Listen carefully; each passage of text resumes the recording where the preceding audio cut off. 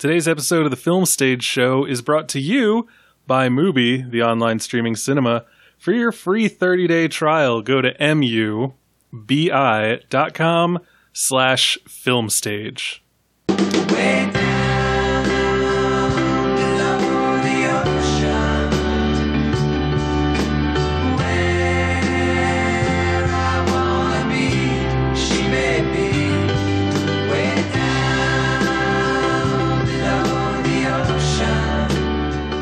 Back, ladies and gentlemen, to a brand new episode of the Film Stage Show Classic.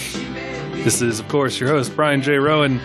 With me on deck today, XO Michael Snydell. Hello, I authenticate that I'm here. Comms Officer Bill Graham. Woo! Yeah. So this entire episode, I am going to, I'm just going to be screaming anytime I throw it to one of you. Con sonar. Emergency action message. We gotta run a tight ship today. Oh, God. No ballast. Anyway, we're here to do a classic review. Again, I'm here for all the seamen. Jesus H. Christ. We're here to do a classic review. We've been doing a lot of classic reviews lately, trying to get through the backlog, and we struck upon, I guess, a dual thing that we were going to do, because we did Unstoppable, and we were like, hey, that was pretty good. That was pretty good. You know what we should do? We should watch another Denzel film. And so we did. We did Devil in a Blue Dress, and then we were like, you know what we should do? We should do another Denzel film, but we should also get back to Tony Scott. And so we are. You mean Hunt for Red October? Yeah, we're going to talk about Hunt for Red October, directed by John McTiernan, starring Alec Baldwin. And Denzel Washington. Dear God. So the story behind that, fun fact, is last week, after we talked about doing Crimson Tide, but 2 days later, Bill Graham on Slack says, guys, when are we doing the Hunt for Red October? I just bought it. And we were very confused for a second. But yes, fairly close together, two submarine movies were released, both with a scarlet color in their title, both involving a submarine. But we are here to talk about Crimson Tide, directed by Tony Scott, starring Denzel Washington, Gene Hackman, and a bevy of people who we will get into. Before that, I'm looking for authentication. Is Viggo Mortensen in this movie? I don't know. Let me. We got to open up these plastic things, crack them in half. Okay. And I don't have anything that can work for Foley, so Victor, you're just gonna have to trust me that I'm cracking it in half. And yes, Viggo Mortensen is in this movie playing Weps. Okay. I saw the right one. Authenticated. Insert keys. Oh boy, people are gonna get tired of us. Yup. Spend a good 15 minutes talking about Lippin's Stallions. Before we get into our review, which, as you may know if you've listened to these classic episodes before, will be totally spoiler-filled, the usual stuff. First of all, we are back, clean and sober. Sans Jordan Raup. Hope everyone out there enjoyed the Film Stage Show Awards, also known as the Stagies, which premiered over the weekend. If you haven't listened, please do not. Go check it out. We were all pretty drunk. It was a good time. In addition, you can find us on Twitter at Film Stage Show, Facebook, The Film Stage Show. Email us podcast@thefilmstage.com. Go to our Patreon at patreon.com/thefilmstageshow. And for as little as $1 an episode, you can get access to our Slack channel. You can be entered to win some cool raffles. Like we recently had Widows and Burning available for our patrons. And, of course, you help us to produce more great content like these classic episodes that you're listening to right now. In addition, we are brought to you by Mubi, the online streaming cinema, where every day their talented curators go out and find the best of cinema to deliver right to your device. You can watch it on a Roku TV, anything with a smart TV. You can watch it on your phone if you're a monster, your PC, your laptop. There's some great stuff on there. I wanted to highlight, since we slightly recently talked about The Other Side of the Wind, which is still available on Netflix, a movie that was partially ghost-directed by Orson Welles. Not like how The Other Side of the Wind was ghost-directed, in that he was dead. This is a movie that he starred in, and here is the movie take. With the recent release of the long-gestating posthumous film, The Other Side of the Wind, it's a good time to revisit this thriller starring a young and magnificent Orson Welles. In part ghost-directed by the man himself, Black Magic is an intoxicating tale of power, hypnosis, and revenge. So if that sounds like something you want to check out, you can go to Mubi and get a free 30-day trial by going to mubi.com/filmstage. Again, that is mubi.com/filmstage. All right, so that's it. We can now dive into our full-on review of Crimson Tide. Again, this movie directed by the inestimable Tony Scott, starring Denzel Washington, Gene Hackman, Viggo Mortensen, and James Gandolfini, again, amongst many, many other people. So who shall we begin with? Bill Graham. Let's start with you. Yes? You'd never seen this before. Mm-hmm. Part of the reason we decided Confirmed. to do this was to force you to. Affirmative. And you finally did it. I'm getting them all out of the way right at the start. Good. All right, well, why don't you tell us what you thought of Crimson Tide? Yeah, I fucking loved it. This is great, guys. This is definitely one of those like procedure is the fun of it films. So I think we talked a couple of years ago about Arrival, and I really kind of keyed in on how much that film is just about like procedure and process and things like that. And I think what was there? There was a film a couple of maybe a decade and a half ago called Rules of Engagement. I can't remember if that was like a good film or not, but it was definitely about procedure, and this film kind of slides right into that. That's kind of my jam. I really love like the nitty gritty, just like give me all the fucking detail and let's talk about it and let's hash it out. I like the procedure and the rules surrounding the military and things like that.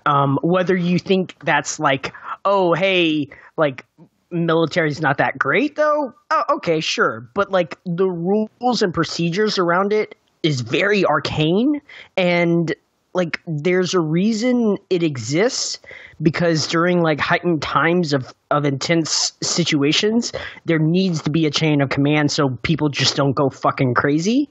And this film is all about that chain of command and all about like who says what and what procedures, and definitely on a submarine, it seems to be even more heightened because every little thing you do has like a giant repercussion.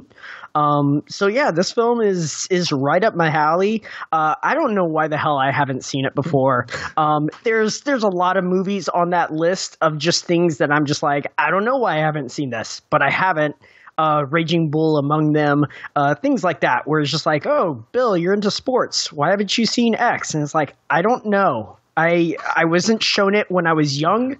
I didn't have access to it while I was in college because I was fucking busy being a college person.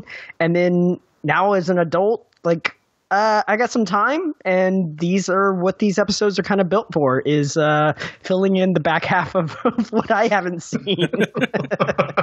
So, yeah, I don't know. Like, this is extremely well acted. I was really fucking struck by how much fun it is to, like, think and kind of theorize around how much this actually unfolded on screen.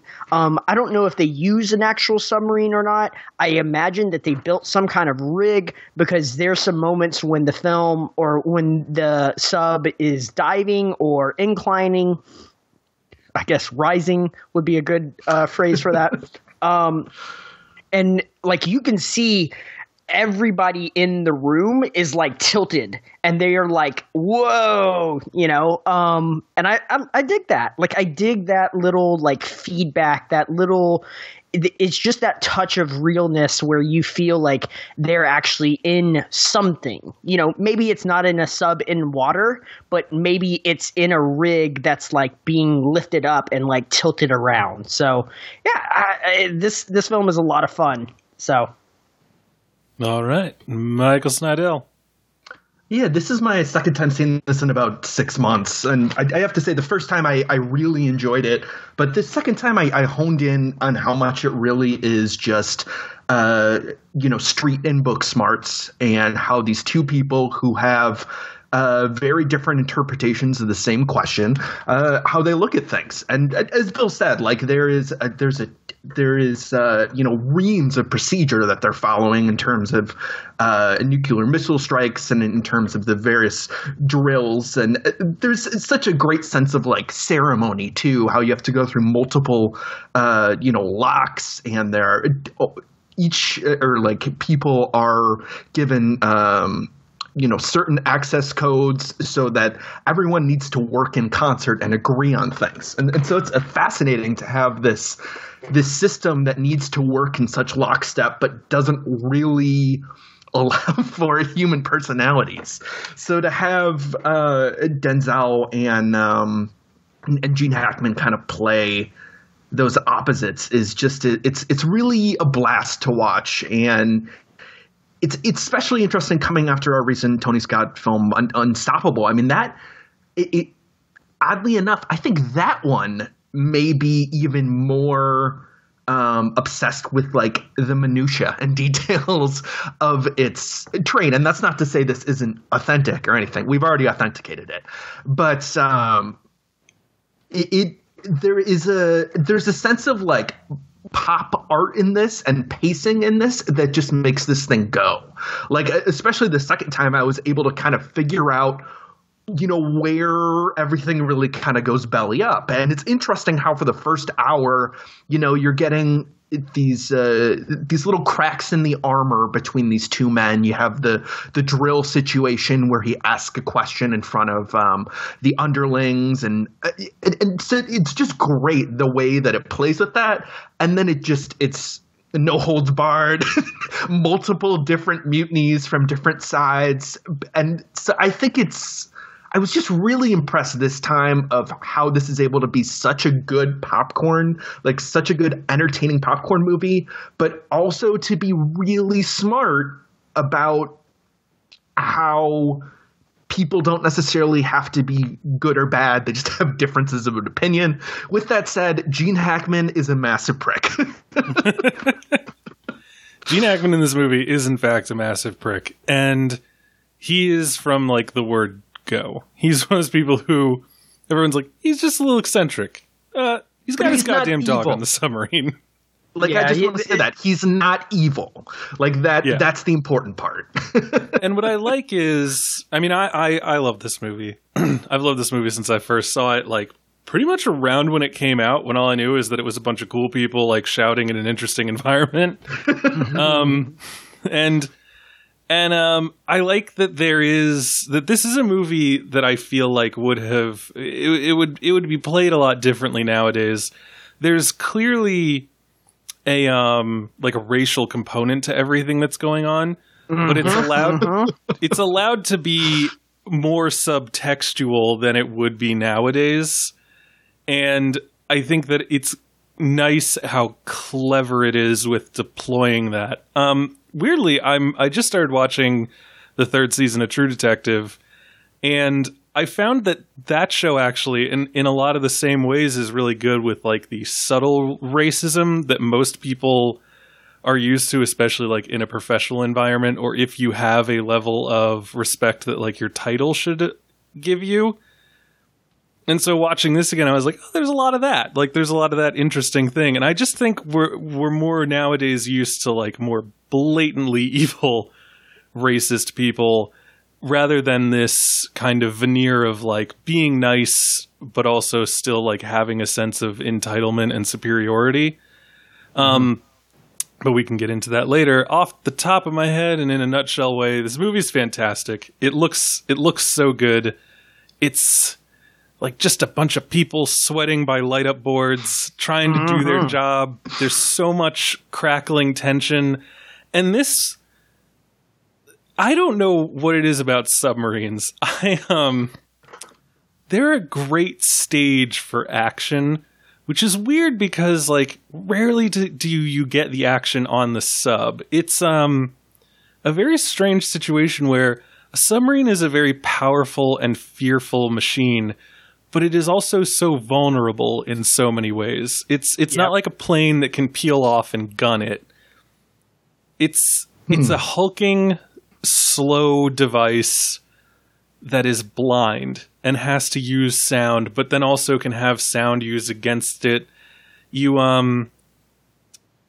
It's so hard to describe like what makes a submarine an inherently interesting device for a movie. Also, like Michael was saying, everyone has to work together to make this thing work. It's not like on a battlefield where you're a team, but you still have a certain amount of autonomy.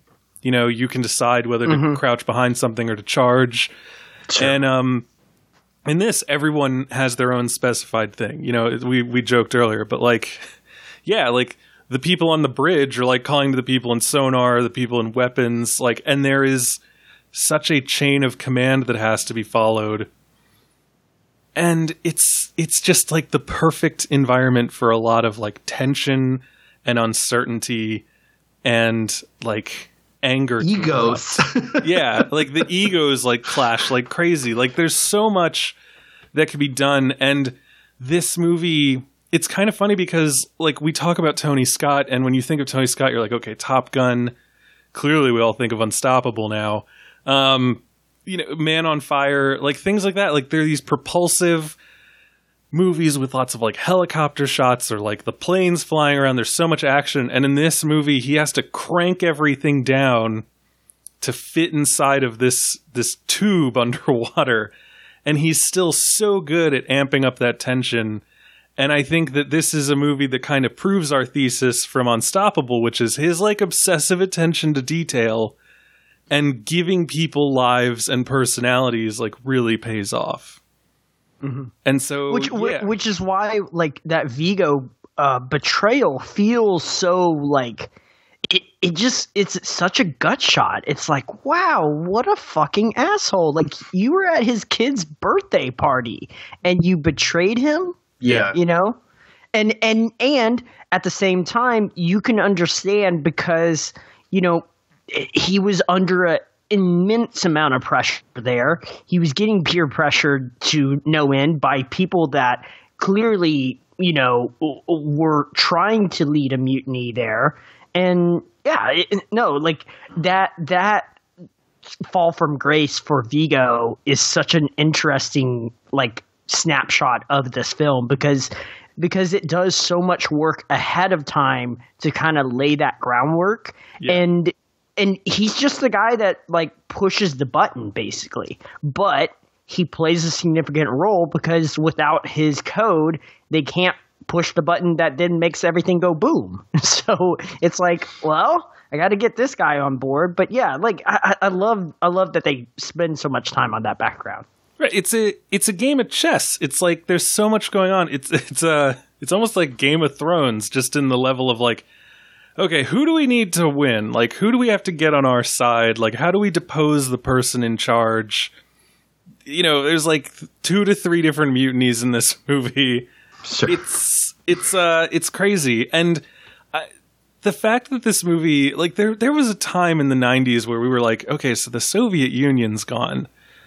So what do we do? It's like, well, the Soviet Union's gone, but Russia's still a fucking mess. And it's like, oh, that's right. We can just say that, like, Chechnyan, radical, right-wing people in the government. We'll just say there's like a civil war and some bad guy's about to get in charge. Like we did this in this movie.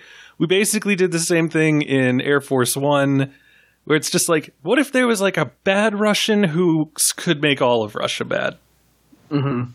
And this movie deploys it really well by not having that be entirely the point. It's just the fuse that like lights the powder keg that is all of this stuff, all of these people. And what I find interesting in doing some research for this, I found that this story is loosely based off of a real life event that happened. Is this the one off of the coast of Florida? It was during the Cuban Missile Crisis. Yes. I heard. I think it was a podcast or it was a long read. I can't remember what it was, but one or the other. And yeah, I think I know exactly which story you're going to talk about. But there was a communications breakdown where basically a officer that had been long serving, had nerves of steel, decided to wait a little bit longer than he was necessarily had to. And yeah, you can tell the story because it's a little bit more fresh. It's so what it is there was a Soviet submarine, B-59, during the Cuban Missile Crisis, and this submarine, it was basically the Soviets. Bill, this would have actually helped if you'd watched The Hunt for Red October. So B-59 is hanging out, and what happens is they are being depth charged, I guess is the way to put it, and they've got nuclear-tipped torpedoes, and so they were too deep to monitor any radio traffic. But they know that if they're getting attacked, they're supposed to just launch these nuclear warheads. And so the captain is like, oh man, we're probably already at war. Like, this is what's happened, so we got to launch this torpedo. But the decision to launch has to get actually 3 officers to say, like, yeah, we need to do it.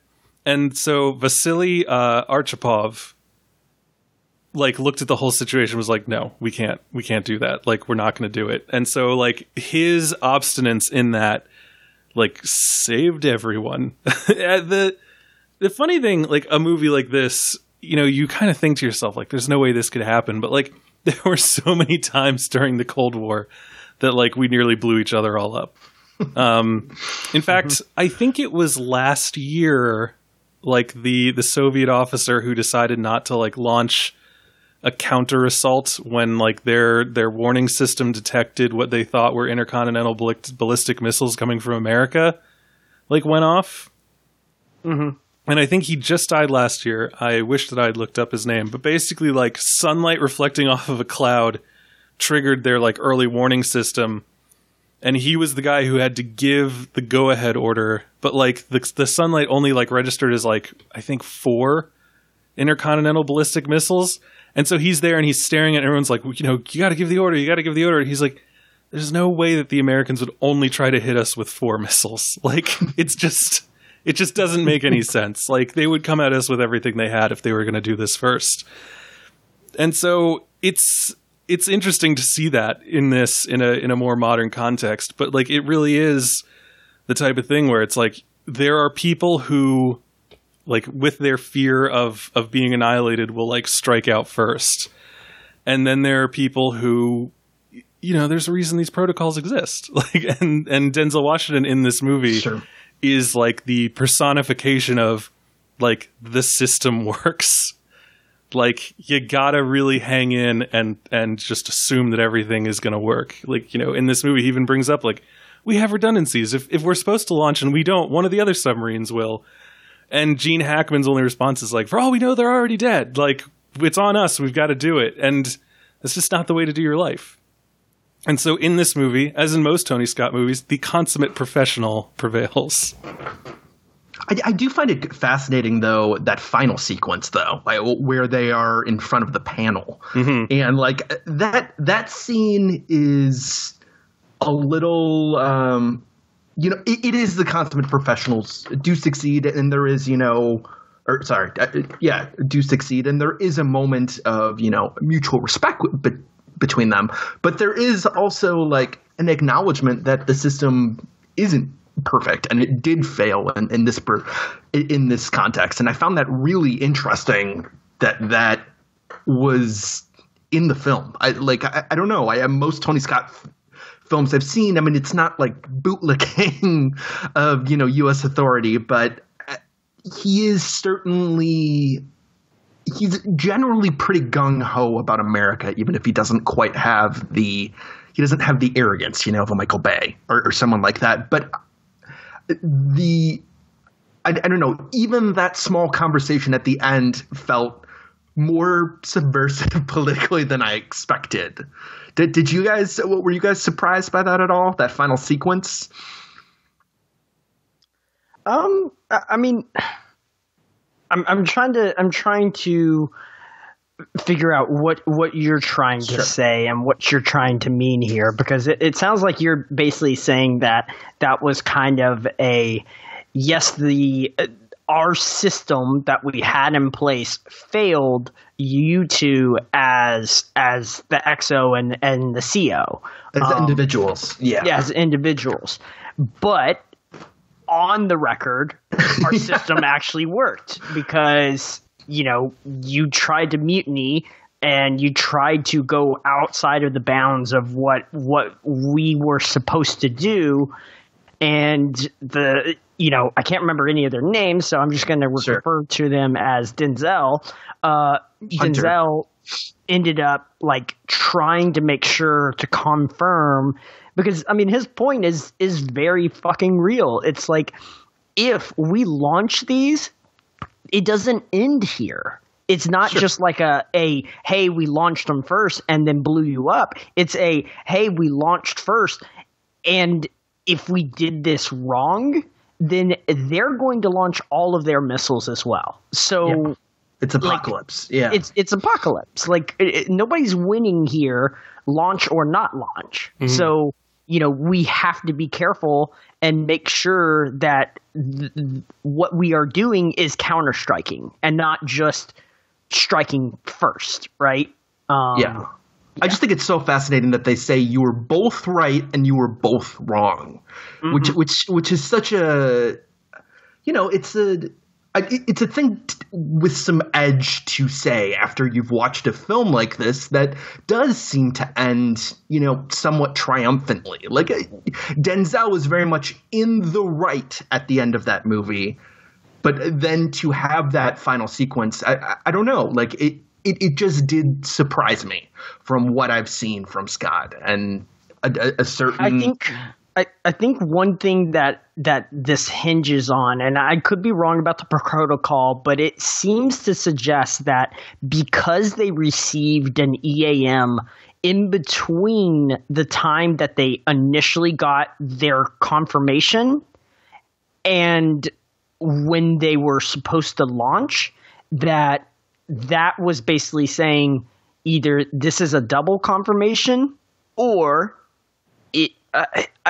I'm trying to remember, because it sounds to me like they were basically on DEFCON 2 or 3, and they were supposed to wait for the clearance to launch, but they seem to already have had it.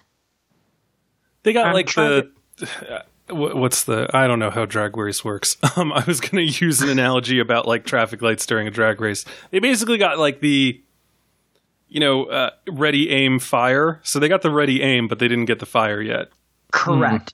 And so that EAM in between was basically, they got launched upon by the Kula, and they were like, oh shit, okay, now they at least know we are in the water. We have to go ahead and counter-strike because more than likely this shit is hitting the fan.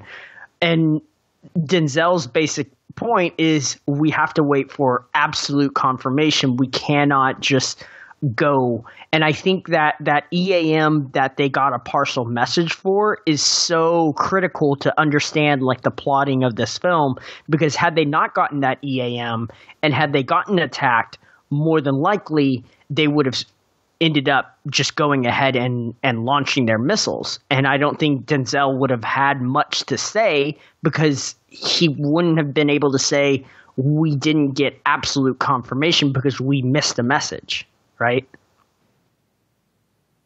See, in my mind, getting that message is, it's like if you're in a room and you're given a cell phone and a gun, and they say, we're going to text you when you should load the gun. And then, you know, someone's going to knock on the door and we'll text you whether you're supposed to like let them in or shoot them. Mm-hmm. And your battery dies. And then you start to hear someone knocking on the door. And you're just like, oh, shit. Well, the gun is loaded.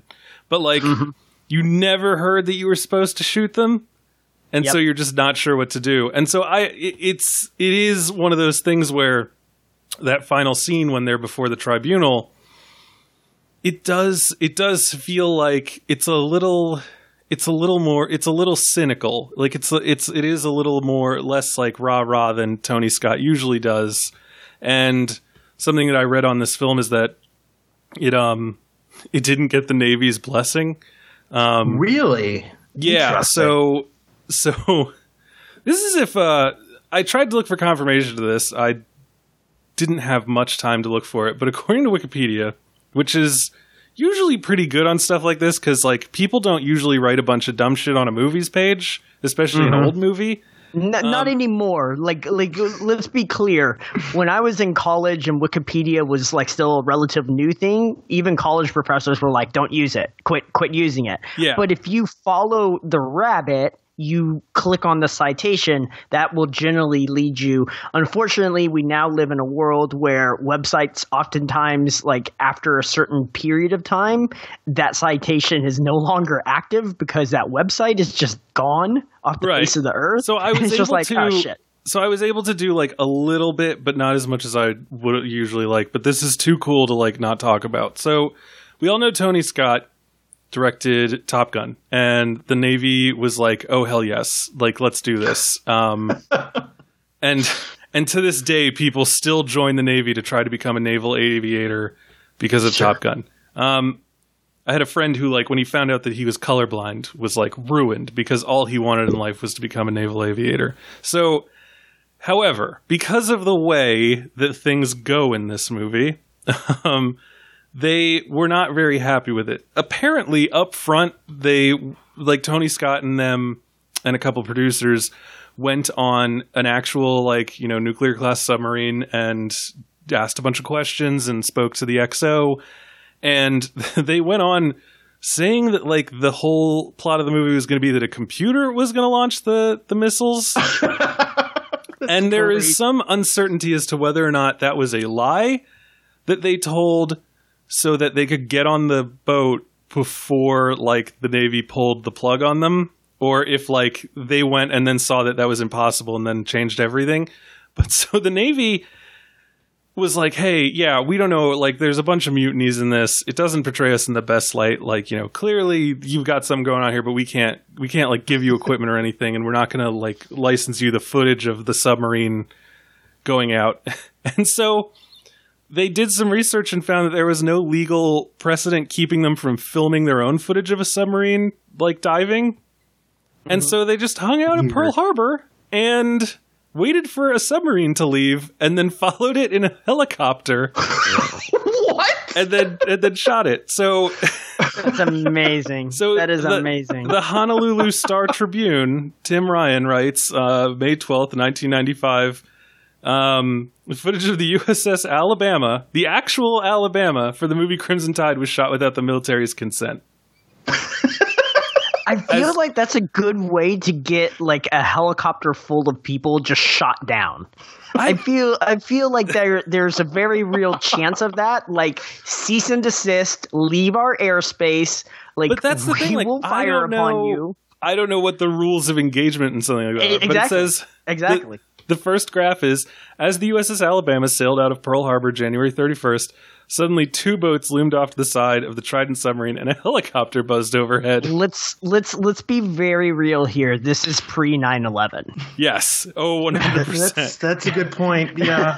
Because after 9/11, they would have none of this bullshit. They would just be like, yeah, you're going to get fired. Like, you're going to get shot down. I'm sorry. Although no laws were broken, the footage was taken without Navy's cooperation. The Department of Defense earlier had refused to allow Crimson to film any of the ships after disapproving of the storyline. My favorite part, though, is the second graph, which is the type of thing that you always hope that you can write as a journalist.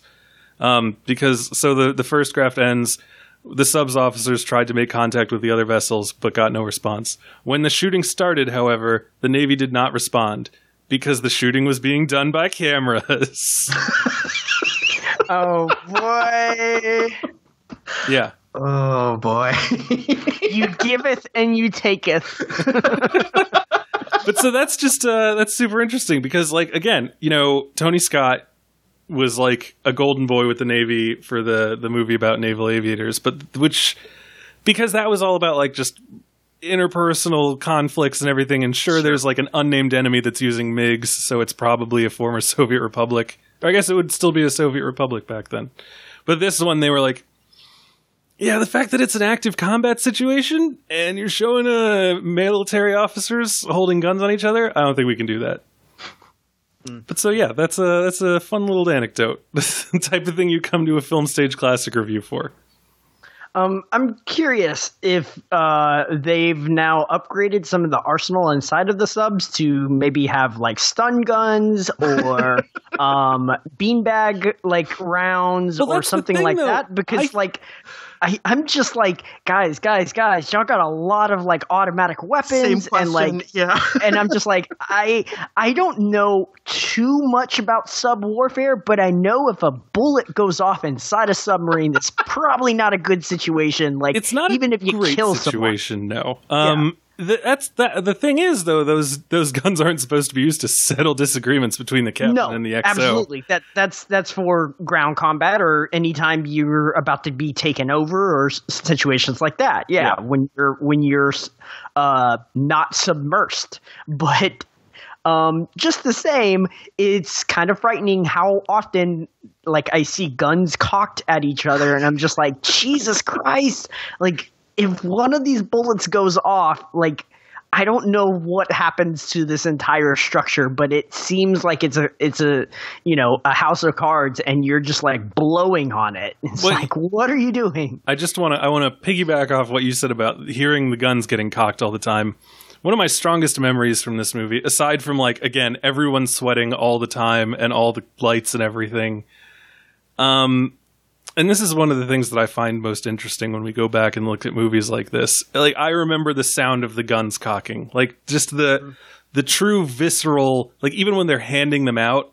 Like, I don't know if either of you have ever really handled a firearm, but like, sure. A gun has like a distinct, like, if you were to stand two people in front of me, blindfold me, and then have them pass a gun between each other, I could probably, to within a reasonable degree of certainty, tell you what kind of gun they were passing. Like, an M1 Garand sounds different than an M16, sounds different than a Mosin Nagant, sounds different than like a Springfield 1912. But anyway, so like, in this movie, as a child, I remember like the sound that the guns made. And this movie actually was nominated for 3 Academy Awards for editing, sound, and sound editing.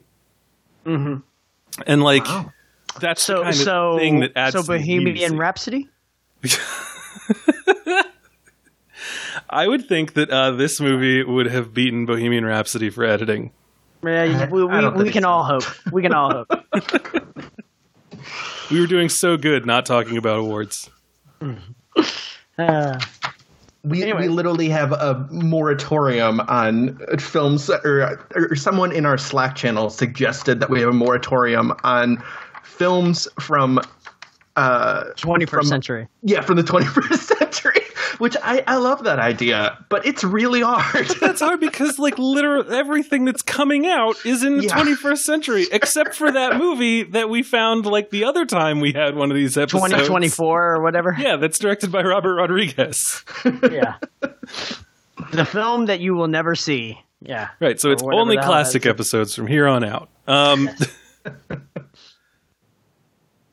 What was I going to say? Anyway, yeah, so the sound in this movie is just incredible. Like it's truly great, and it adds to the sense of claustrophobia, as does the sweating, as does the lighting. This movie does a fantastic job of like turning the set into like a legitimate pressure cooker. Like if you were to slap someone inside a pressure cooker and turn it on, they would look the way all these people look. And it does a really good job of illustrating, and this is, again, Tony Scott, like, hanging out and just being awesome. It does a really good job of illustrating, like, how little arguments can escalate and become, like, bad situations. And one of the ways it does that is by, Quentin Tarantino did uncredited punch-up work on this. Mm-hmm. And so when you have 2 junior officers who get into like a legitimate fight over different incarnations of the Silver Surfer. Like, it makes sense. that's Quentin Tarantino's hand at work. But what's interesting is, you know, there's a point where they're talking and it's like, yeah, these are like kids. Like these are barely adults, and this is the type of stuff that will like ignite a fight between them because they're stuck in a tube for months at a time. Mm-hmm. And Quentin Tarantino, you know, Tony Scott had directed True Romance. So clearly they had a thing. And does anyone remember the fact that like Quentin Tarantino and Denzel Washington had a beef coming out of this film? No. Oh, really? No. Okay, I wish I'd done more. So I wish I'd done more research. But I remembered this, and so I was like, yeah, everyone remembers this. I'm not going to have to explain this that much. Denzel Washington like hated Quentin Tarantino. And he had an issue with his films and specifically his use of a certain racial slur. And they got into it on the set of this film. And they only really like put that whole beef to bed, I think, after Denzel Washington's daughter was in one of Quentin Tarantino's movies. What movie? Do you know? I want to say Django Unchained. The one where he says the N-word a bunch of times. Like the most times, yes. Like, I think it is like a Guinness World Book record for number of utterances of that word. The most utterances. Yeah, because I went looking it up because I was reading about this movie today and I was like, right, Quentin Tarantino did punch-up work on this. Oh, that's right. Like Denzel Washington hated Quentin Tarantino and like they got into it on this set of this movie, and it was bad. I think not to lambast Mr. Tarantino, but like I do think it is worth. Like, one, we don't know exactly what it is, although it's funny that there is some weird pop culture stuff in here that could definitely be his work. But like, I do think you already said how things escalate, but I also just like how much Scott hones in on like decision making, and like it's not only the fact that the plot hinges on taking two or waiting to decide on things, but even when it comes to the fire in the galley and the bilge deck, like when it comes to closing that stuff, I really think that this movie's really smart in that none of those scenes feel canned. Like you're getting a sense that they are very present, and that comes through like the dialogue, but it also just comes from a sense of like patience and not wanting to just skip through everything. Like that's I guess what, again, the second time what really stuck out to me again is just this pacing and the ways that like it's not until the last until at least an hour in that our main conflict has really emerged and like it really starts affecting everyone. And before that, it's just all of these little things, as you were saying, Brian. Like we already mentioned the drill, but man, if we want to talk about a great dialogue exchange, the whole Hiroshima conversation in the first time that all of these men meet each other it's fascinating. It's because it's so blunt, but also like so clearly written in a way that can like reflect so many different perspectives without you dismissing them. Like that's such a crazy balancing act that so many things just totally fail at. So like I just want to make sure to give Scott and a writer that I super had right in front of me and no longer have in front of me. I want to give the credited writer like their due here, because this is a pretty incredible balancing act that we at various times go back and forth between finding each of these men having reasonable things to say for the most part. Yeah, and it's important that it has that because a lot of the tension comes from being able to understand both of their sides. And so I think, they chose like the best two actors to do this. Like I don't think that Denzel Washington could play the like boiling with just the righteous fury of his uncertainty the way that Gene Hackman does, like Gene Hackman turns uncertainty into like a virtue for his argument. Yeah. And Denzel Washington is so good at keeping his head. And I think that, again, a lot of that plays into the kind of like subtle game of like, navigating the inherent racism in like the superstructure that they're in. And being able to see that, like you assume, it's 1995. Denzel Washington's character, Hunter, has like come up through everything and has probably had to deal with stuff like this in the past. And he would not have gotten this far if he wasn't able to handle it, which is terrible, but also like that's sort of what makes him the best for this situation is his ability to like bleed his ego out of it. Just so that people don't think I was pulling shit out of my ass about the feud between Quentin Tarantino. So it was a GQ interview that Denzel Washington gave, I believe, in 2012. Yes, September 18th of 2012. And so he was talking about his oldest daughter, and he says, I see her digging her independence. She doesn't like me talking about it, but she's working with Tarantino. And the interviewer says, on Django Unchained?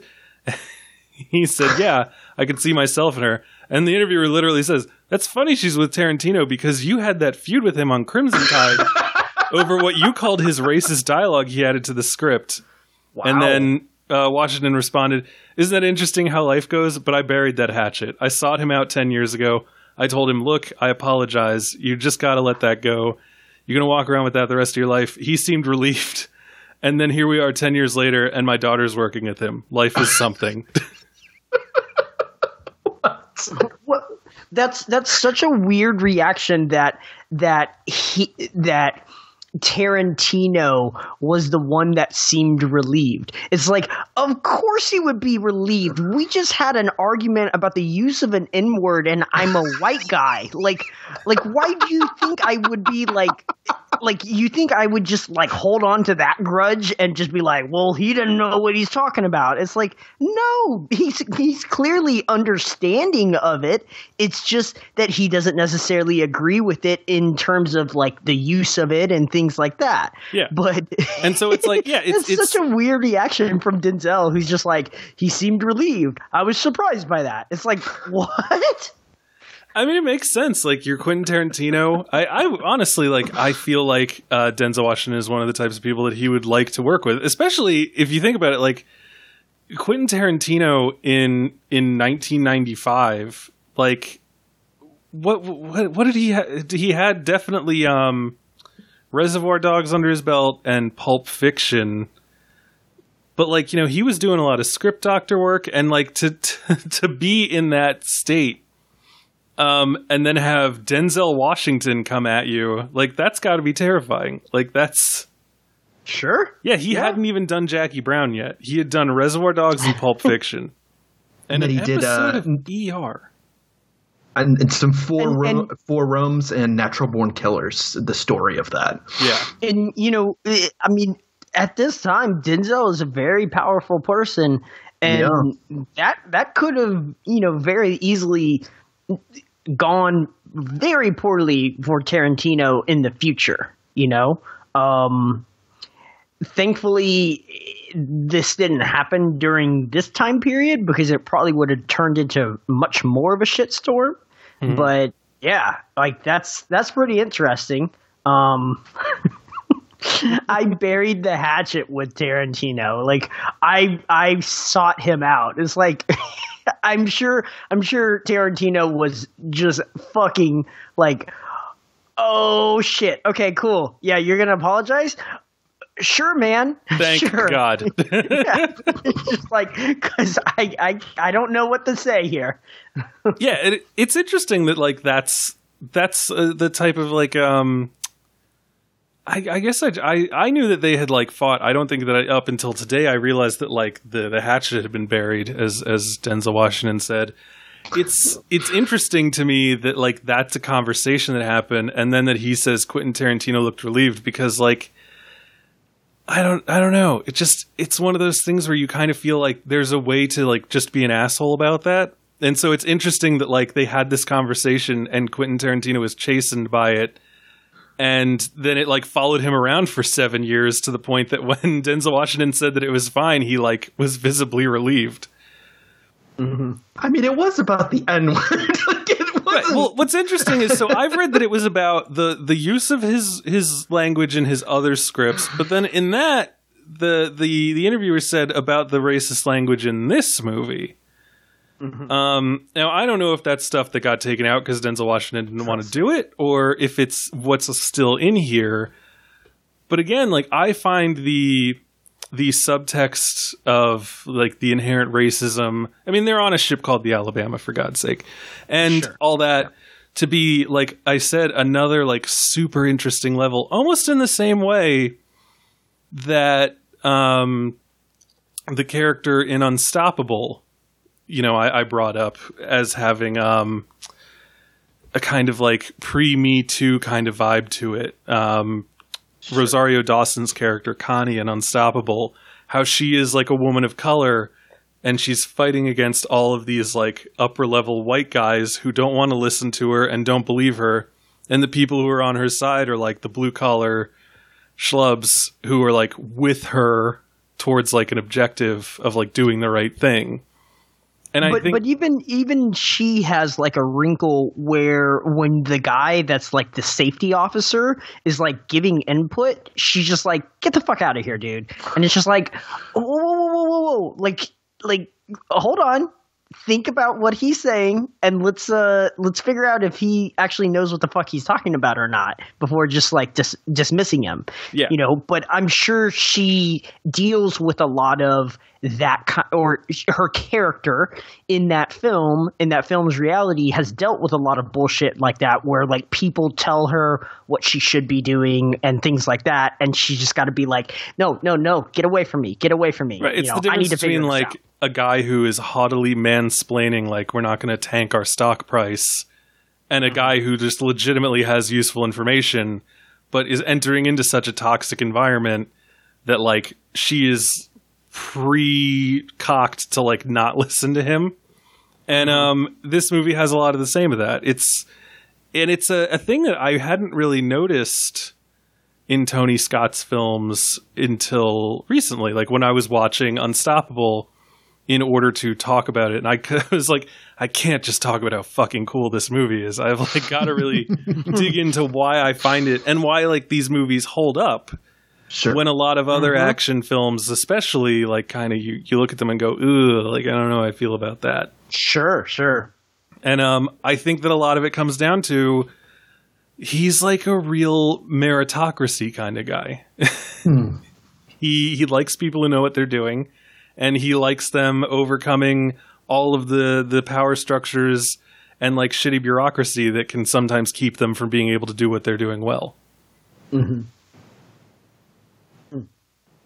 And I wonder how much of that is just because he's so good at making movies. Like, I wonder if, like, you know, we always give Brad Bird kind of a hard time because it's like all of his movies are about misunderstood geniuses who aren't allowed to do what they can. Yeah. And that's or not necessarily geniuses, but people that just have fucking amazing like abilities, raw gifts. Right? Yeah. And I wonder if Tony Scott just, like, worked hard enough and, like, got a level of success early on enough that he's like, wouldn't it be great if everyone in the world was like me? And like, if you were just able to like show what you can do and then people believed you and you did it. I think it is. I am curious, like, I mean, speaking of past Tony Scott films, I'm curious, for instance, how Man on Fire would play, though, because the racist elements we're talking about are not racist elements, but the ways that racial dynamics are reflected in Unstoppable and in Crimson Tide, like, they are not necessarily explicit to the plot. And, like, I'm wondering how Man on Fire, if unless I'm mistaken, I believe it's is it Mexican? Isn't it like cartel gangsters? Or it's very likely I'm potentially being racist and not remembering. It definitely takes place in Mexico City, and it is like a collaboration between. I don't even think it's a drug cartel. I think it's just a kidnapping crime family. Okay. Like they make their money off of kidnapping people, and they're in bed with the police. Yes. But I think that movie. First of all, that movie would play very differently if it was literally any white person, not Denzel Washington. And I think that movie has a lot of. I don't want to say it balances it out because that makes it seem very mercenary, but like it does a very good job of like portraying Mexico City as like a vibrant, inviting place that also happens to have a criminal element. Like there are good. There's no way I'm getting out of the sentence clean. There's so many good Mexicans in that movie that it's not like, oh, you're in Mexico City, welcome to hell. It's basically Black Hawk Down every day. And it's like, you know, it's just like they do a really good job. And I think, again, a lot of that is because, you know, we talked about this in Unstoppable, you spend so much time at the beginning of that movie just like being in this city, and you see him like going to a street festival. You see her at her school with the nuns. Like sure. They live such a full, happy, normal life up until they become targeted by this criminal class that like targets them because they have a lot of money and they can get that money. Let's swerve out of any discussion of those other. Well, films. Clearly we have to talk about Man on Fire next. I wasn't trying to pull a hot take or anything. I just was rather saying that like I was just rather trying to point out that like Brian, you did want to talk about it, and I think it's absolutely worth talking about it. The racial dynamics in here are really unique, and as you're saying, like it's just as you were when I. That Alabama scene was pretty fucking weird. Like, that plays real weird in 2019, let me tell you. Right, it's like a fine people from the best state in the greatest country on God's green earth. Mm-hmm.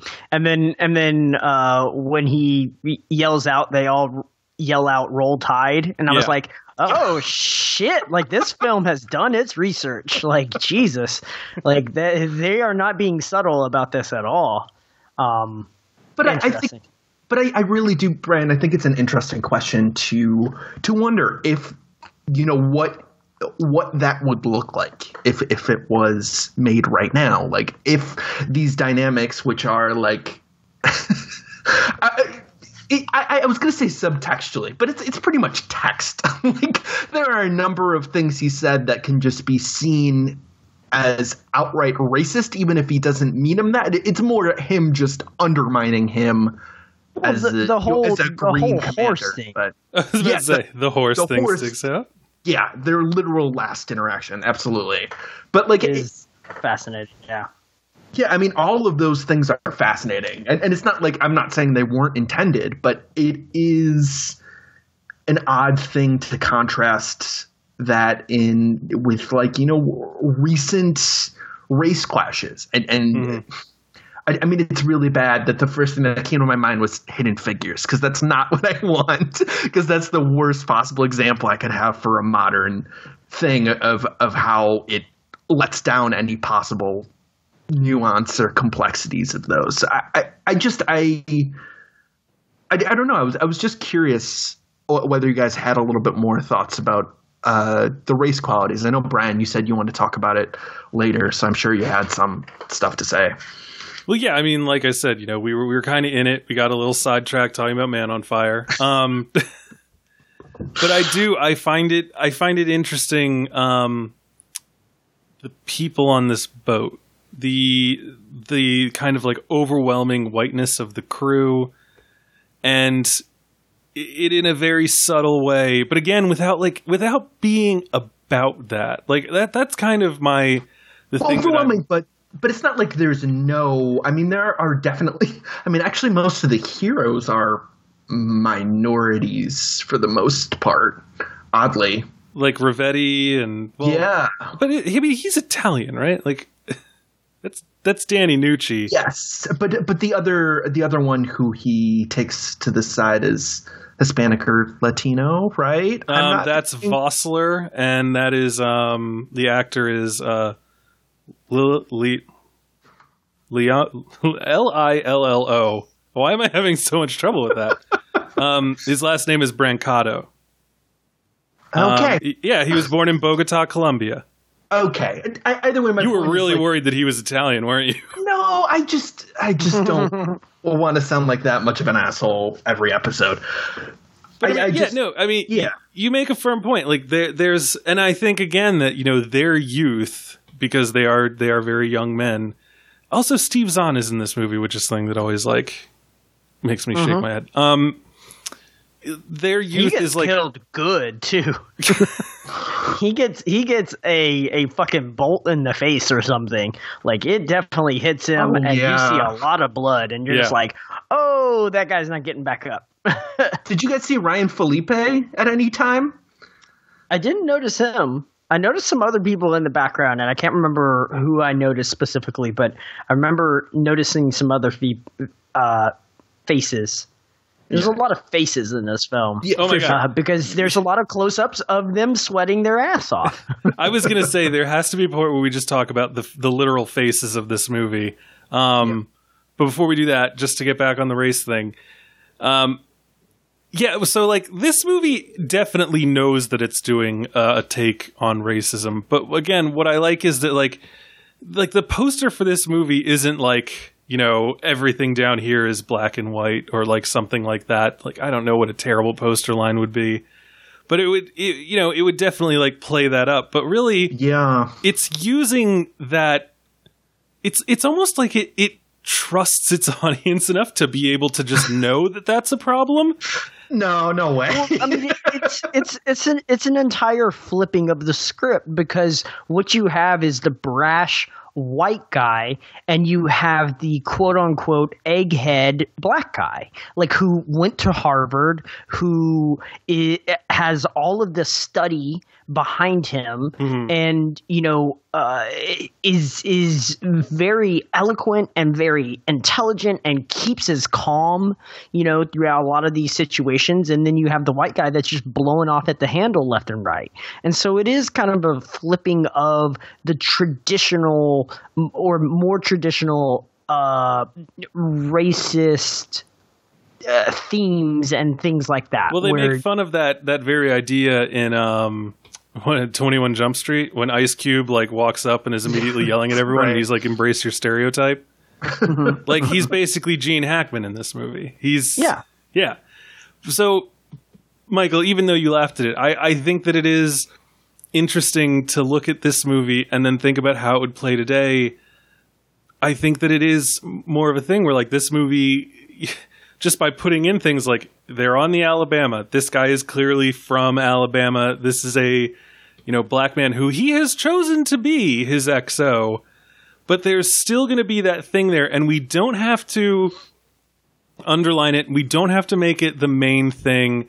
We can work our way around it and have it be the foundation upon what our actual plot is built, and end it without ever really addressing it wholeheartedly.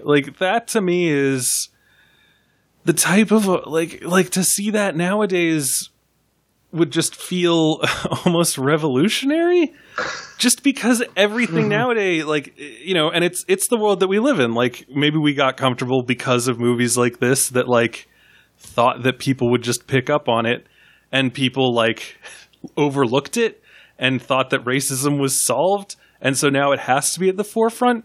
But this movie makes it so much about that by having it never get really confronted. And I find that to be incredibly interesting. And like you said, the two guys that he kind of bonds with the most, Rivetti and Vossler, Rivetti is, I guess I don't want to say this outright, but he's kind of coded as maybe a lower class Italian from New York who entered the Navy because what else was he going to do? And Vossler's I agree with that. Yeah, Vossler's played by a Colombian actor, and there's something there to that idea that like these are the younger people, like these are the people who are going to be on Denzel Washington's side because there is a kind of kinship where it's like there's the entrenched, crusty, like superior white guys above them, and these again are the Tony Scott heroes of like the people who want to do a good job and are not so wrapped up in their ego that they can't like see where they're wrong. Well, I mean, even I can't remember what his role is, but he's the one, Cobb. He's the one that basically relieves Gene Hackman of his duty at first. Yeah. And that whole dynamic is so interesting because he's definitely a Gene Hackman like lackey in a lot of ways. In fact, he's even there during that interview with when Hackman first meets Denzel. And so, like, those two go way, way back. And even still, when Denzel is, like, thanking him, and he's like, don't thank me. Like, fuck you. I didn't want to have to do that, but regulations is regulations, and so I did it. And so there's like a begrudging respect there that's so interesting about like just having someone that's just right enough to where you go along with them because they're right.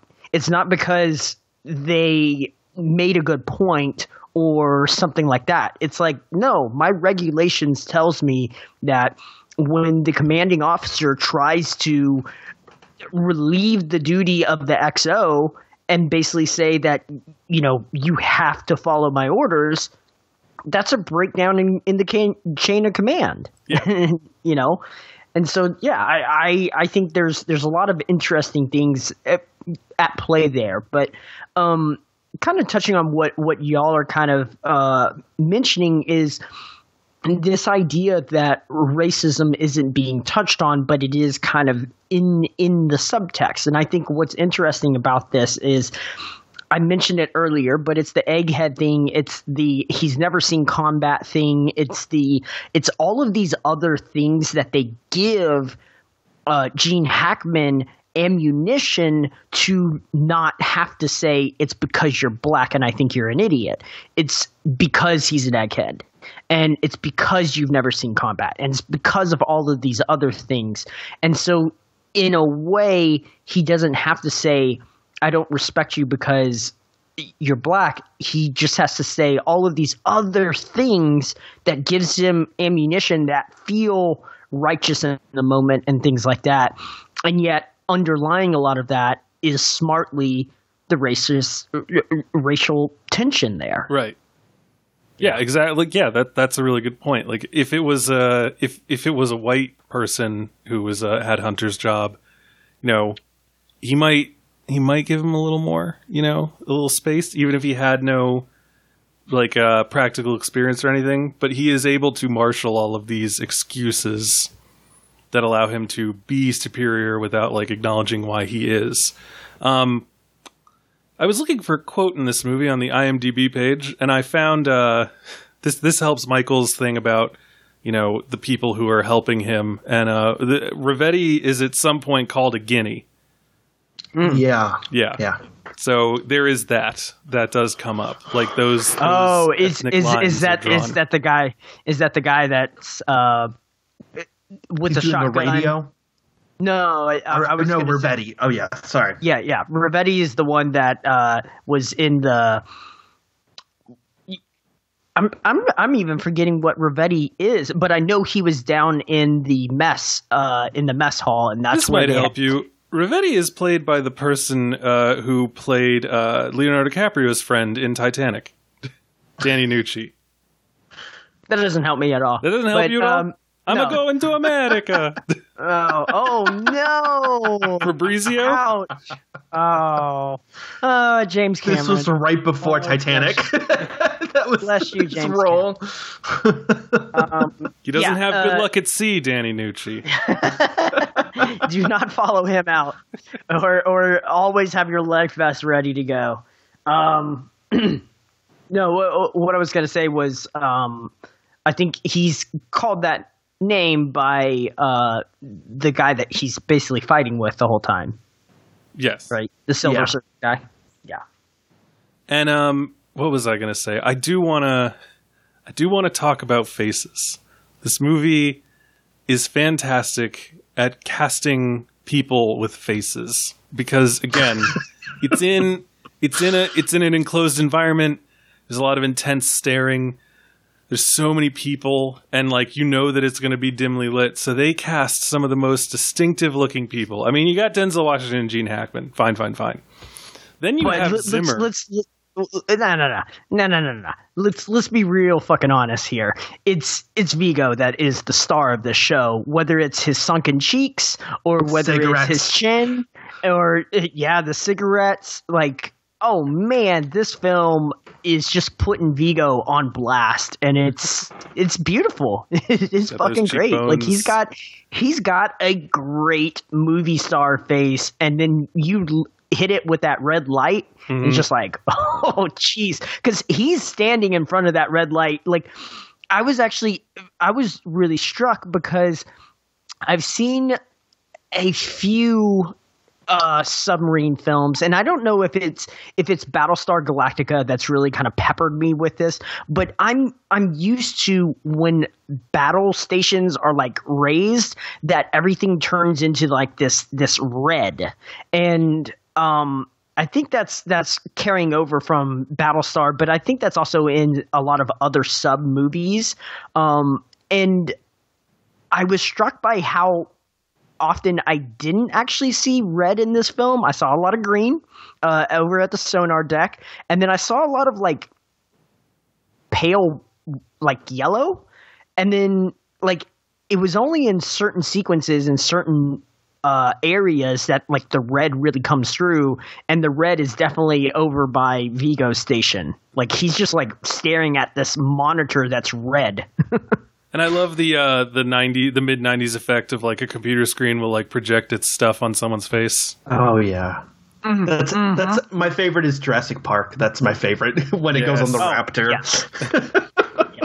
So yeah, Viggo Mortensen got a great face. He's really good in this movie. But I specifically love Zimmer, who is played by Matt Craven.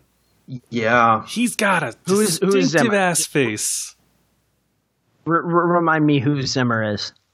He's the second in command for Hackman, I would say.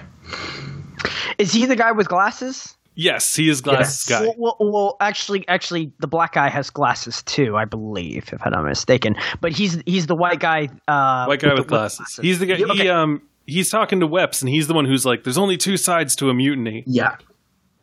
Yep. The whole fucking he also has the greatest. Well, the greatest. He has the greatest line in the movie because you don't put on a condom until you're gonna fuck.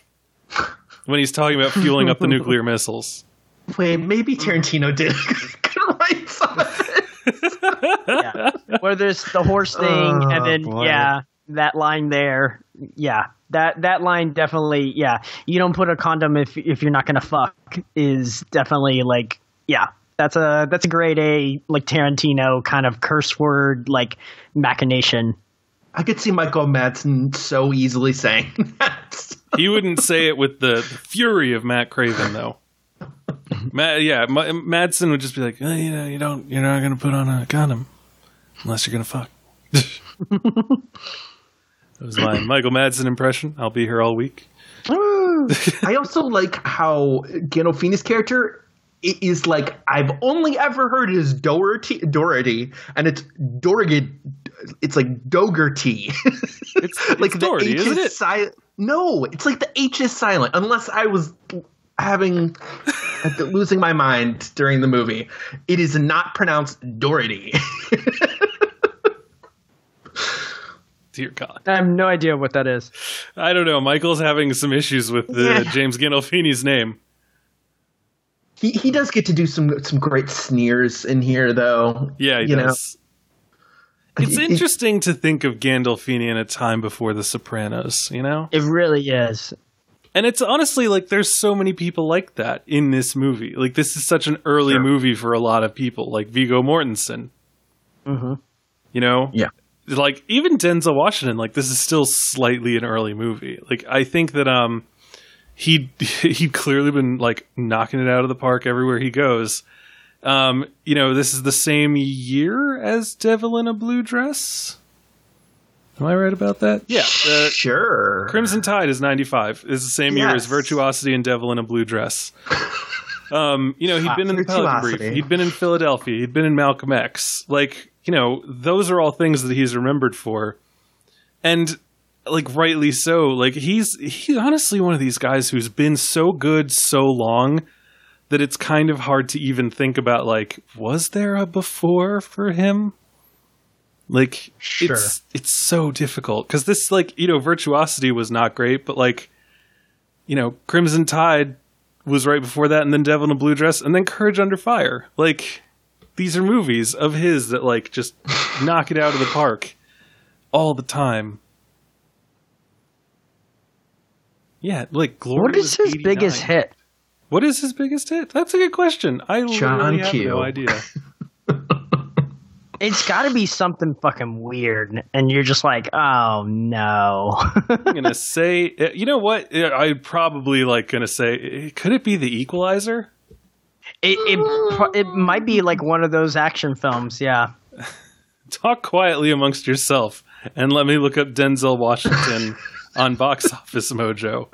There you go. Box Office Mojo. What a great plug. What a fucking website, man.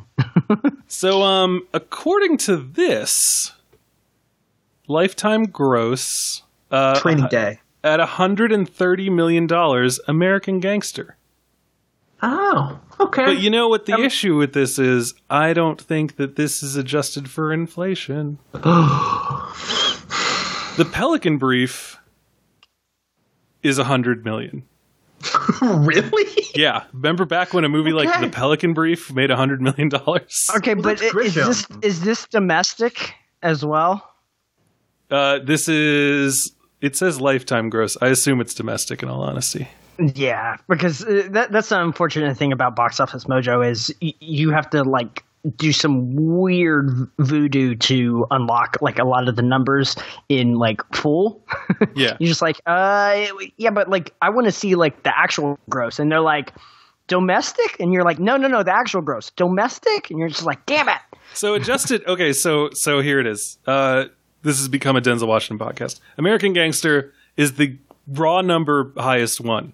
That is 130 million. However, adjusted for inflation, number 1 is The Pelican Brief. Wow. Number 2 is Remember the Titans. Number 3, Crimson Tide. See, that's the other thing about Denzel is I wonder how many of his films are rated R. Just the frequency of his movies happen to be rated R. Unstoppable was definitely PG-13. This movie, I think, says too many curse words to... It's R. It says fuck a lot.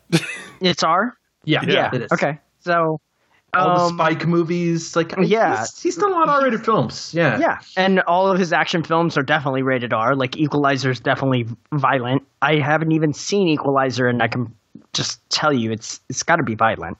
Magnificent Seven is somehow PG-13. Yeah, but I that's one of definitely those remember a Gatling gun at the end of that movie.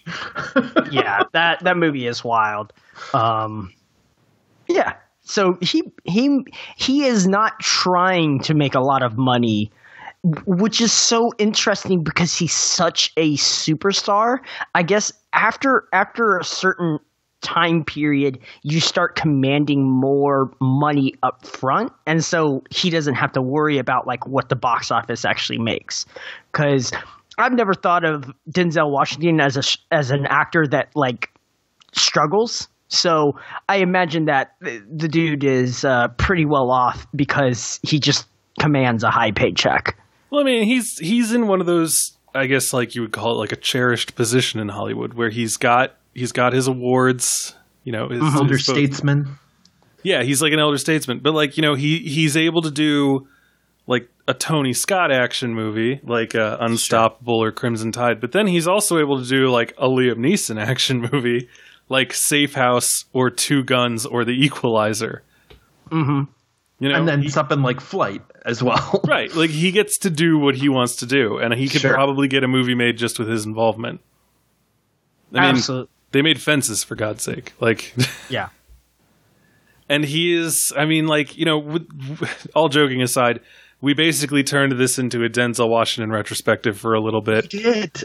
in order to get, you know, some of these banked. And it is, I think, it's a testament to what he brings to the movies that he's in, that like you hear it's a Denzel Washington movie and you're like, yeah, I want to see that. Like, and if it's something you haven't seen, you're like, how could I have missed that? It's got Denzel Washington in it. Like, and every movie that we've done with him, he has been a very different character.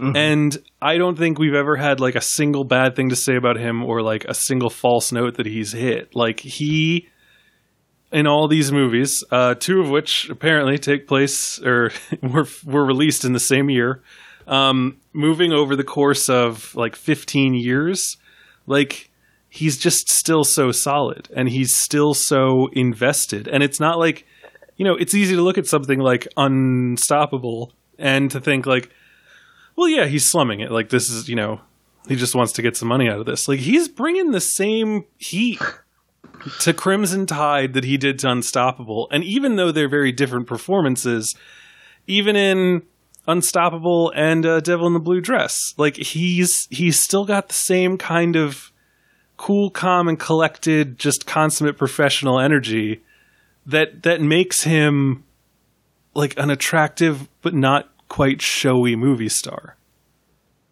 He doesn't have to do the Tom Cruise thing where we're like, oh, I wonder how he's going to almost kill himself this time. You just want to see what he's going to do with the role. And that's your long way of saying that Virtuosity is our next movie. We'll be talking about Virtuosity. That's the one with Russell Crowe, right?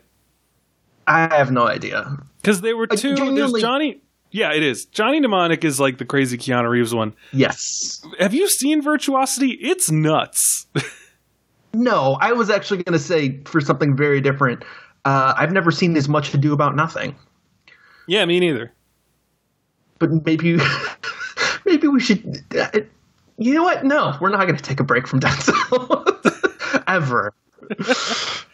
We're just gonna, because Denzel Washington is the greatest actor of all time, period, is no longer being recorded. We're just gonna take up the mantle. Just three white guys. Three white guys. Nothing problematic about that. Bum, bum, bum. So do we have any final thoughts on the movie Crimson Tide? I do like this is we've kind of talked a lot about this, but I do kind of like that this is a war movie all about pacifism as the main goal. Like, you know, there are other things that have at least like flirted with that idea, but like ultimately, like you get a bunch of men cheering because they're not shooting a nuclear missile, which is kind of an amazing scene. And really kind of unheard of when you think of a lot of war movies and how they're staged. I was definitely struck by when they start cheering. I was like, this is interesting. Right, like we're not at war. Like we don't have to do this. And I think that there's a couple of lines in this movie that really underline that sense. And one of them is, I think Gene Hackman says, we're here to protect democracy, not practice it. Mm-hmm. Yeah. And like that's a terrifying thing, but like it is kind of true. Like you have to create, you know, these vaguely fascistic power structures in order to like actually be able to go to war. Luckily there are safeguards under that, you know, especially in a nuclear submarine. You have the XO who has to concur. Like there is a safeguard there. And then there's the line that Denzel Washington says about like how in a nuclear age, like the real enemy is war itself. Mm-hmm. Yeah. And, you know, I thought like that reminds me of even today where like you start thinking about like the war on terror and things like that. And it's like, are we at war with a certain nation state, or are we at war with an ideal? And it's like, no, you're at war with an ideal, which is so fucking scary because we have these gigantic weapons, and it's like, can we just bomb them all? And it's like, No, Well, that's like not going to work. Not to get too political, but Oh that boy. was that was one of the scariest, dumbest things when like Trump was getting his first security briefings. And this is so many scandals and like nonsensical things that happen to go. Does anybody remember when like someone came out of a Trump security meeting and said, every time that we brought up an issue, he said, why don't we just bomb them? Yeah. Yeah. It's like, oh, right, yeah, so Palestine and Israel, like, well, so why haven't we just used nukes on these people? Right. Like, 'cause- Somalia, nukes? No? Okay. The Sudan, I hear that's a problem. Nukes? It's a third world country. They need food. It was one Can of we those deliver things. it in a bomb? It's- God. Yeah, no, that was so that's your flashback to the first moments of the Trump presidency. I hope you enjoyed Michael Cohen's whole thing that he did today. Can't even think of the word for when you just sit in front of Congress and answer questions. Testimony? All right, no one's saying no, so I'm going to say testimony. No, it's a testimony. Yeah. That's a testimony. So yeah, this movie, I mean, Confirmed. Michael, you make a very good point. It is a war movie wherein the concept of going to war is the greater danger. Yeah. There was another movie that was a little bit like that I can't remember. Oh, it was The Hurt Locker. The Hurt Locker is like the war movie where all you want is for the bomb not to explode. I would say Eye in the Sky for a recent one. It's not great, but actually I think it has Alan Rickman's last ever performance. But it's there's some interesting stuff going on in that one. Oh, by Gavin Hood. Yeah. I was actually struck by the warfare here and seeing the subs like play Battleship because I found it so interesting that like I mean there are a number of famous submarine movies out there, but it always seemed to me like you're fucked if they shoot first. And this film kind of plays with this idea that I guess some torpedoes don't have like a heat-seeking like mechanism to them, or that they're like somewhat easy to be fooled. And so I was just struck by like, they're like, oh shit, we got shot at. Okay, now let's bank full rudder left and then dive like 800 feet. And you're just like, whoa, what is going on in this movie that they are like banking these things like it's some kind of like rocket ship. Well, here's the thing. Submarine warfare, and I'm not going to get into it because I've read too many books. I went through a kick where like I read like 17 different techno thrillers over the course of like one summer, and most of them took place on a submarine. So techno thrillers have nothing to do with raves? No. Oh. No. I haven't heard this. Okay, so it, like a techno thriller is like it's a Like Tom Clancy. Yeah. Yeah, so it's basically like technology, geopolitics, and stuff like that. So submarines are super interesting because, as I said earlier, you're basically blind, and everything that you're doing is sound-based because, you know, Bill, you talked about, like, heat-seeking stuff. Like, that's fine for, like, an airplane that's in the sky where the temperature gradient between the jet engine of a plane is markedly different from the atmosphere. But down under the sea, where there are like vents and stuff, you could end up shooting at the wrong thing. So it's almost all sound. So you have to be able to be aware of the signatures of what another sub sounds like, which is why like the sonar room is so important. And so you're using sound, and so there's passive sonar, which is basically just like listening to the noises of the ocean. And then there's active sonar, which is the ping. And Now, you send that out. Yeah, you send it out, but then they can hear you pinging. So, like, you have, like, one of those, and then you've got to be able to, like, shoot them immediately. And the use of a torpedo, usually what you do is you give it a firing solution, which means that you have someone, like, doing the hard math to figure out where you should shoot next, because you have to assume that the sub that you're listening for is moving. So you try to assume where they're going to be, and then because it's a torpedo with its own little like thing whizzing on the back of it, you can't say like, listen for this sound and go for it. So it goes for a certain amount, then arms at a certain point, and then it can sort of find the other submarine. Huh. And so the decoys that a submarine will deploy are usually like canisters of compressed air that will then create enough ruckus to like get away from it. Mm-hmm. There is some thermal imaging that's available, but it's very light. And one of the things that you'll see in a lot of movies is when they try to like go below a layer of colder water, because that will disrupt the sound and any like possible thermal imaging that people have. Magnetometers, I think, are also a big thing, which is why like there's a certain point in almost any sub movie where they're like, we have to like go down to the bottom of the ocean to get nearer to the metals that are in the ocean floor, and also to avoid any active sonar because we'll blend in with the bottom. You know, it did strike me that when they take out the one Akula, that Denzel's character doesn't immediately like change depth or direction, that they fire and then he's kind of like reloading, making sure, but then as soon as they're like, yeah, cheer, and because they blow the sucker up, they're like, yeah, all right. And I'm like, if there is the chance that during like, and exactly what happens, right? They just decided, okay, we're going to die. Let's go ahead and blind fire. And that's what they did.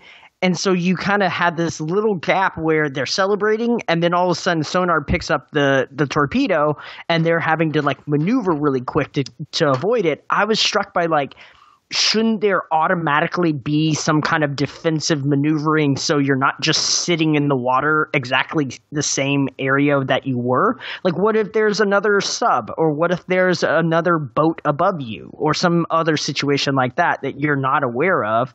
And it just kind of seems a little silly to me that they wouldn't have some kind of countermeasure already built into the warfare that they're engaging in. Well, I think the issue then is that if you're under power, you're going to cause more noise, and so people will hear you.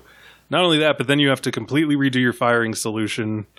Mm-hmm. So there's got to be some kind of like numbers game that they play, sure. Where like, it's like, yeah, it's easier to keep shooting now and deploy countermeasures than it is to like run away, which they'll hear, and then try to once again get in a position where we can fight them.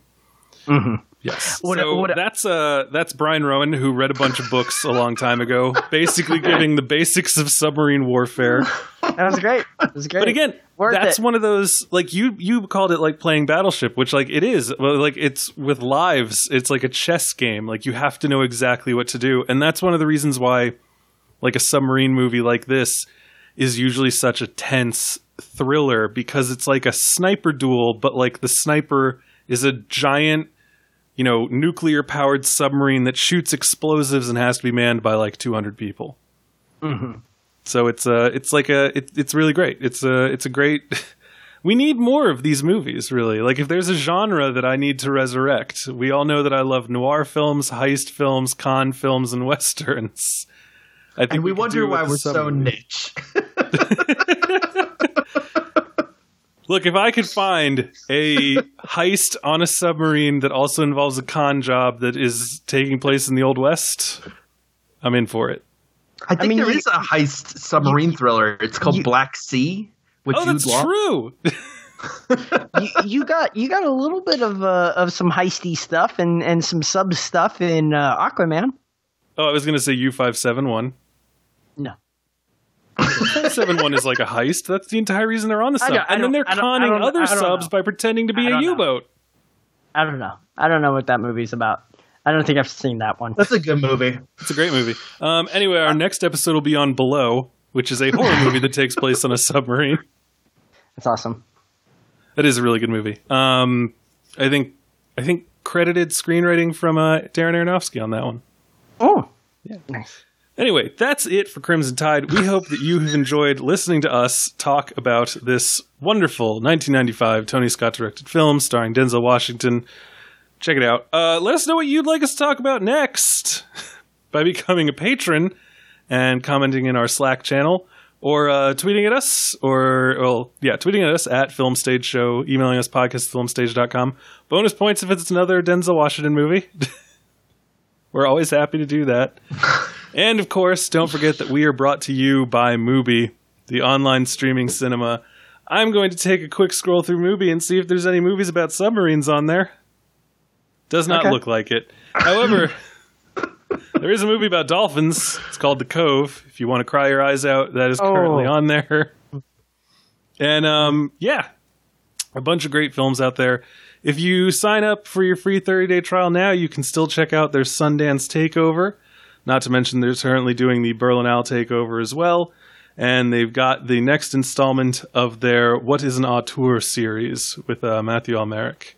So check it out. Go to mubi.com/filmstage for your free 30-day trial. So that is it. Another fine episode has come to an end. And this time we're all still sober. So isn't that wonderful? Anyway, gentlemen, let's tell the fine people at home where we can be found between now and the next time. Bill Graham. You can find me confirming orders and belaying orders on Twitter at CableBFG. You can also find me on that Slack channel. All right. Michael Snydell. You can find me releasing the buoy on Twitter at Snedo. The winch is going to make a lot of noise. Release the buoy. And on Letterboxd, I'm still watching movies from 2018 for some reason. I need to stop doing that. Michael, grease that fucking winch, man. Grease that winch. Oh shit! I don't know. Speaking of movies from 2018, I finally saw Paddington 2. What? You delightful. Just now saw it? Yeah, I didn't. I feel like we talked about this at the Film Stage Awards, but also I was kind of drunk. I finally saw it. I made my daughter watch it. She seemed to enjoy it, so I think she's truly becoming a fine young woman now that she's finally willing. 2 years old. She's like 2 in 7 or 8 months. Yeah. Fine young woman indeed. She'll be 3 in June. She's got to get on the Paddington train. The train at Paddington Station. Anyway, I am Brian J. Rowan. You can find me on Twitter, Instagram, Facebook, and all the other places by looking for Brian J. Rowan. And here's a question. Here's a question. Shoot.